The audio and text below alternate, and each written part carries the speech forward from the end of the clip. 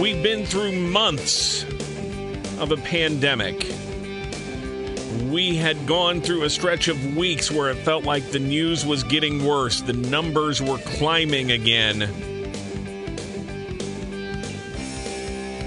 But in recent days, we've started to get better news. A partial reopening coming up on Friday, the bridge phase. 4 weeks after that, Illinois scheduled to go to phase 5, full reopening. And an expansion of vaccinations to even younger people to happen imminently. To get an update on all of that, we are joined now live with Gail O'Neill, the Sangamon County Public Health Director, who has been more than generous with her time these past 14 months to keep us all updated on everything related to the pandemic. Gail, always a pleasure. Thank you for taking the time. Thanks, Jim. I appreciate your help getting the news out. Well, let's start with vaccinations of 12 to 15-year-olds. Preliminary approval a few days ago by the FDA. There were a couple of more steps that had to be met, but we're about to get this underway, correct? I just got the email 1 minute ago while I was waiting for you. We've been waiting all day to hear if IDPH was ready. And they've given us the go-ahead to begin. The Advisory Committee on Immunization Practices voted today to recommend its use, and so now we can start vaccinating the 12 and older, which is great news. And that starts tomorrow, I guess, in some locations. Memorial Medical Center just sent out a press release indicating they would start offering it to 12 to 15-year-olds tomorrow. We will as well. Okay. Now, this is only Pfizer, correct? Pfizer is the only one that is approved for anybody under the age of 18. That is correct. All right. Does the county have Pfizer doses? I know that when I got vaccinated through the county, mine was Moderna, but are you able to provide Pfizer doses for those younger potential recipients? Yes, we have plenty of vaccine. We have been using that at the National Guard site out at the fairgrounds, and so we'll continue to do it out there. It's a huge area, and I think you've seen it. It's a really a smooth operation, and we can certainly take in as many 12-year-olds and older as the people will bring us. Now, anybody under the age of 18 has to have a parent's permission to get the vaccine. Is that correct? That is correct, yes. Okay. So this will start again tomorrow, and you're continuing to do walk-ins out of the fairground site, correct? We are, and we will be, appointments are helpful, too. That way we have an idea of who's coming, and it probably helps people that want to schedule an appointment. Some people like to do that better, and it gives us a good idea of how many to expect. So we will do the appointment system. I just sent the gentleman here that gets the website ready to go. It's all ready. We're just kind of waiting to hear the good news. So we will open up that says if you're 12 or older, you can have an appointment, and we are adding in lots of appointments, but they can also walk in. Gail, I don't need the answer to this, but I know there are people listening who have heard all the back and forth from various sources about the safety of the COVID-19 vaccine overall, the issues that popped up in a very small number of cases with the Johnson & Johnson, and now you're talking about children 12 to 15 years old. What can you tell people to reassure them about the safety of this vaccine for younger people? Well, they've gone very slowly. I mean, they started with, the most high-risk people, the elderly, and have worked on this. They didn't begin testing on the younger people until they were sure that they hadn't seen any massive side effects. I believe that they've, especially with the little hiccup there with Johnson & Johnson and the concern, they would have been extra careful before they go to the younger people. So I think it's as safe as it can be, and we, I would not hesitate to have my grandkids vaccinated with this. And, it's much better than getting the illness and helping us as a community control the spread and try to get us back to normal. So again, effective Thursday, May 13th, this will be available through the National Guard side of the Orr Building of the Illinois State Fairgrounds. And Gail, you mentioned that walk-ins are being accepted. Should people still get an appointment? Is it easier to get in and out quickly if you do so, or is there really very little wait whether you make an appointment or just show up? Currently, there's very little wait. An appointment helps a little bit. We just don't know what to expect. We don't know if we're going to have 1,000 kids out there tomorrow. We'd love that. But we don't know if it's just going to be, people are busy with the end of the school year, and that's something they may want to take care of this summer. We really don't know what to expect. There have been a few schools that have already scheduled clinics to be held at their schools. Williamsville and Rochester and Petersburg, Porta have already scheduled in anticipation of this happening. So those will be happening next week or the week after. So we're willing to go to the schools, but we also will help vaccinate with the National Guard.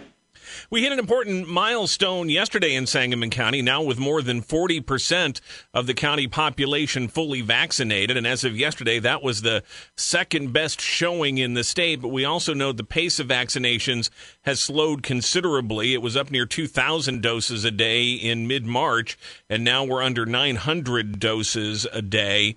And while that may pick up as we add 12 to 15-year-olds to the mix, what else can be done, is being done to try to get people off the fence and get vaccinated? Well, we're hoping if the parents are bringing children, some of the people in this age group are some of those who haven't been vaccinated. So maybe if they come along with their 12 or 13-year-old, they may vaccinate as well, realizing that if you do, then you don't have to quarantine and go through what a lot of people have done this year with having to be quarantined quite often. We want people to feel good about doing it. I wouldn't want to force anybody to do that. So I'd recommend that if people have questions or concerns, they talk to their doctor, their healthcare provider, other people, somebody that they trust. Do some reading, the CDC, and or call and ask questions because we'd be glad to answer them. Gail, are we making any more progress in getting the vaccine to minority communities where I know there have been concern about some historic mistrust of the medical profession? As I'm looking at the state data, it still appears that the percentage of vaccinations going to the black community, to the Latinx community, still is below their proportions of the overall county population. Are we making any progress in that regard? We believe we are. We have, throughout the community, have targeted messages to the minority populations. They'll be altered now a little bit, and we're going to try to focus even on the younger populations and in the minority communities. There are events in the neighborhoods and in the traditional places where we have, for example, Juneteenth, we'll have a presence there. There's a Stop the Violence. There's a clinic at the NAACP. We're trying to get, as a community, to the people who want it. We've been to some of the minority community churches, and, we're willing to go wherever somebody may be wanting to be vaccinated. And one more question on vaccinations. As we mentioned, the brief pause with Johnson & Johnson last month, it's now being offered again. And I know as you're going out and doing some of these mobile vaccination clinics, it is an option there. Are people still using the single-dose Johnson & Johnson shot? Are they steering clear of it and favoring the two-dose Pfizer or Moderna? How are people reacting to it? Yeah, we're seeing, everybody wanted the Johnson & Johnson. Now we're seeing it's only about a third of the people that want that. If they have a choice, they're going with the Pfizer, which was a little more difficult to take out, and keep the temperatures correct. But we've kind of mastered that, and so that I don't know how the popularity of Johnson & Johnson, if it'll increase, but either way, it's convenient. It's a nice one-shot vaccination, but we're offering both at any of the places that we go out. The other big issue that you and public health professionals around the state are gearing up for is Friday, when we move into what's being called the bridge phase of reopening, 4 weeks away from phase 5 and a full reopening of the state. What do people need to know about what happens on Friday compared to the rules that are in effect on Thursday? And are we really prepared to do this wider reopening and do it safely? Well, it's pretty much where there's been 50% occupancy or so. It's increasing to 60%, so it's not a huge jump. Some places outdoors, there's a larger, allocation or number of people that can be gathered together. People just kind of need to remember that we're not done. We still are working, and vaccination is a key. CDC has, said, if you're vaccinated. And if you're fully vaccinated, you don't have to wear a mask outside. You can do more things with people that are also unvaccinated without masks. But we need to remember when we're in large groups, the groups might be larger now. So we do need to remember to wear masks if there's people that might be immune compromised. We want people to do that. We want them to watch their distance and to continue to wash hands. That's all been working really well to keep everybody from getting sick with lots of other things this year. No question about that. 4 weeks from Friday, Phase 5, full reopening. Are we back to 100% capacity then? Are we back to normal at that point on June 11th? We're back to full capacity. Normal is still thinking about vaccination and wearing masks when necessary, and just keeping distances and not be as close as we were, but we're a lot closer to normal than we were in the past. What can you tell people as far as, we've seen the reports of what they're calling the breakthrough cases, and there have been, several dozen statewide, actually a couple of hundred, I guess, statewide cases of people who have contracted COVID-19 after being fully vaccinated, and they'd had a period of time where they had not, tested positive for it, but after they were vaccinated, they did test positive, so it's not 100% guarantee. What do people need to know as far as, even if you're fully vaccinated, the possibility of contracting and or spreading COVID-19? Right. That's the part that, vaccinations aren't 100%. No vaccination is. We're in the 90s, and we think that's pretty good, but there are some people who, still get COVID, and it's still spread the same way. So that's why when we're talking about crowds and people you don't know, the mask is still a good option, and just to be careful and know there's still a little bit of a risk out there for everyone. I don't think anybody want to knowingly carry it to someone who might be immune compromised and not vaccinated for whatever reason. So there's just no 100% guarantee on the vaccine. It's doing very well.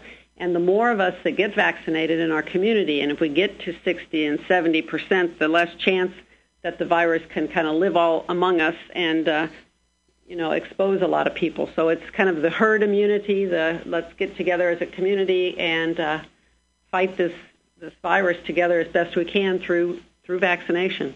We're really seeing things start to gear up to try to bring us back to some semblance of where we were before the pandemic. The county fair starts in just a little more than a month. We've had several pretty good-sized concert announcements for the BOS Center or UIS in the last couple of days. Are people going to need to wear masks for all of that, whether this summer or even heading into October and November? Do you still need to keep the masks handy? I think you want to keep them handy.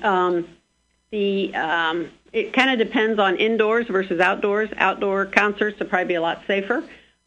Just for the general public, we know that not everybody's vaccinated, and kind of why risk it. But basically, we're seeing people as you're moving around in the groups, and until you get to your seat, good idea to have your mask on. Once you're settled and with your grouping, mask, especially if you've been vaccinated, is not as necessary. So we just kind of have to go a little slowly till we see what we found out.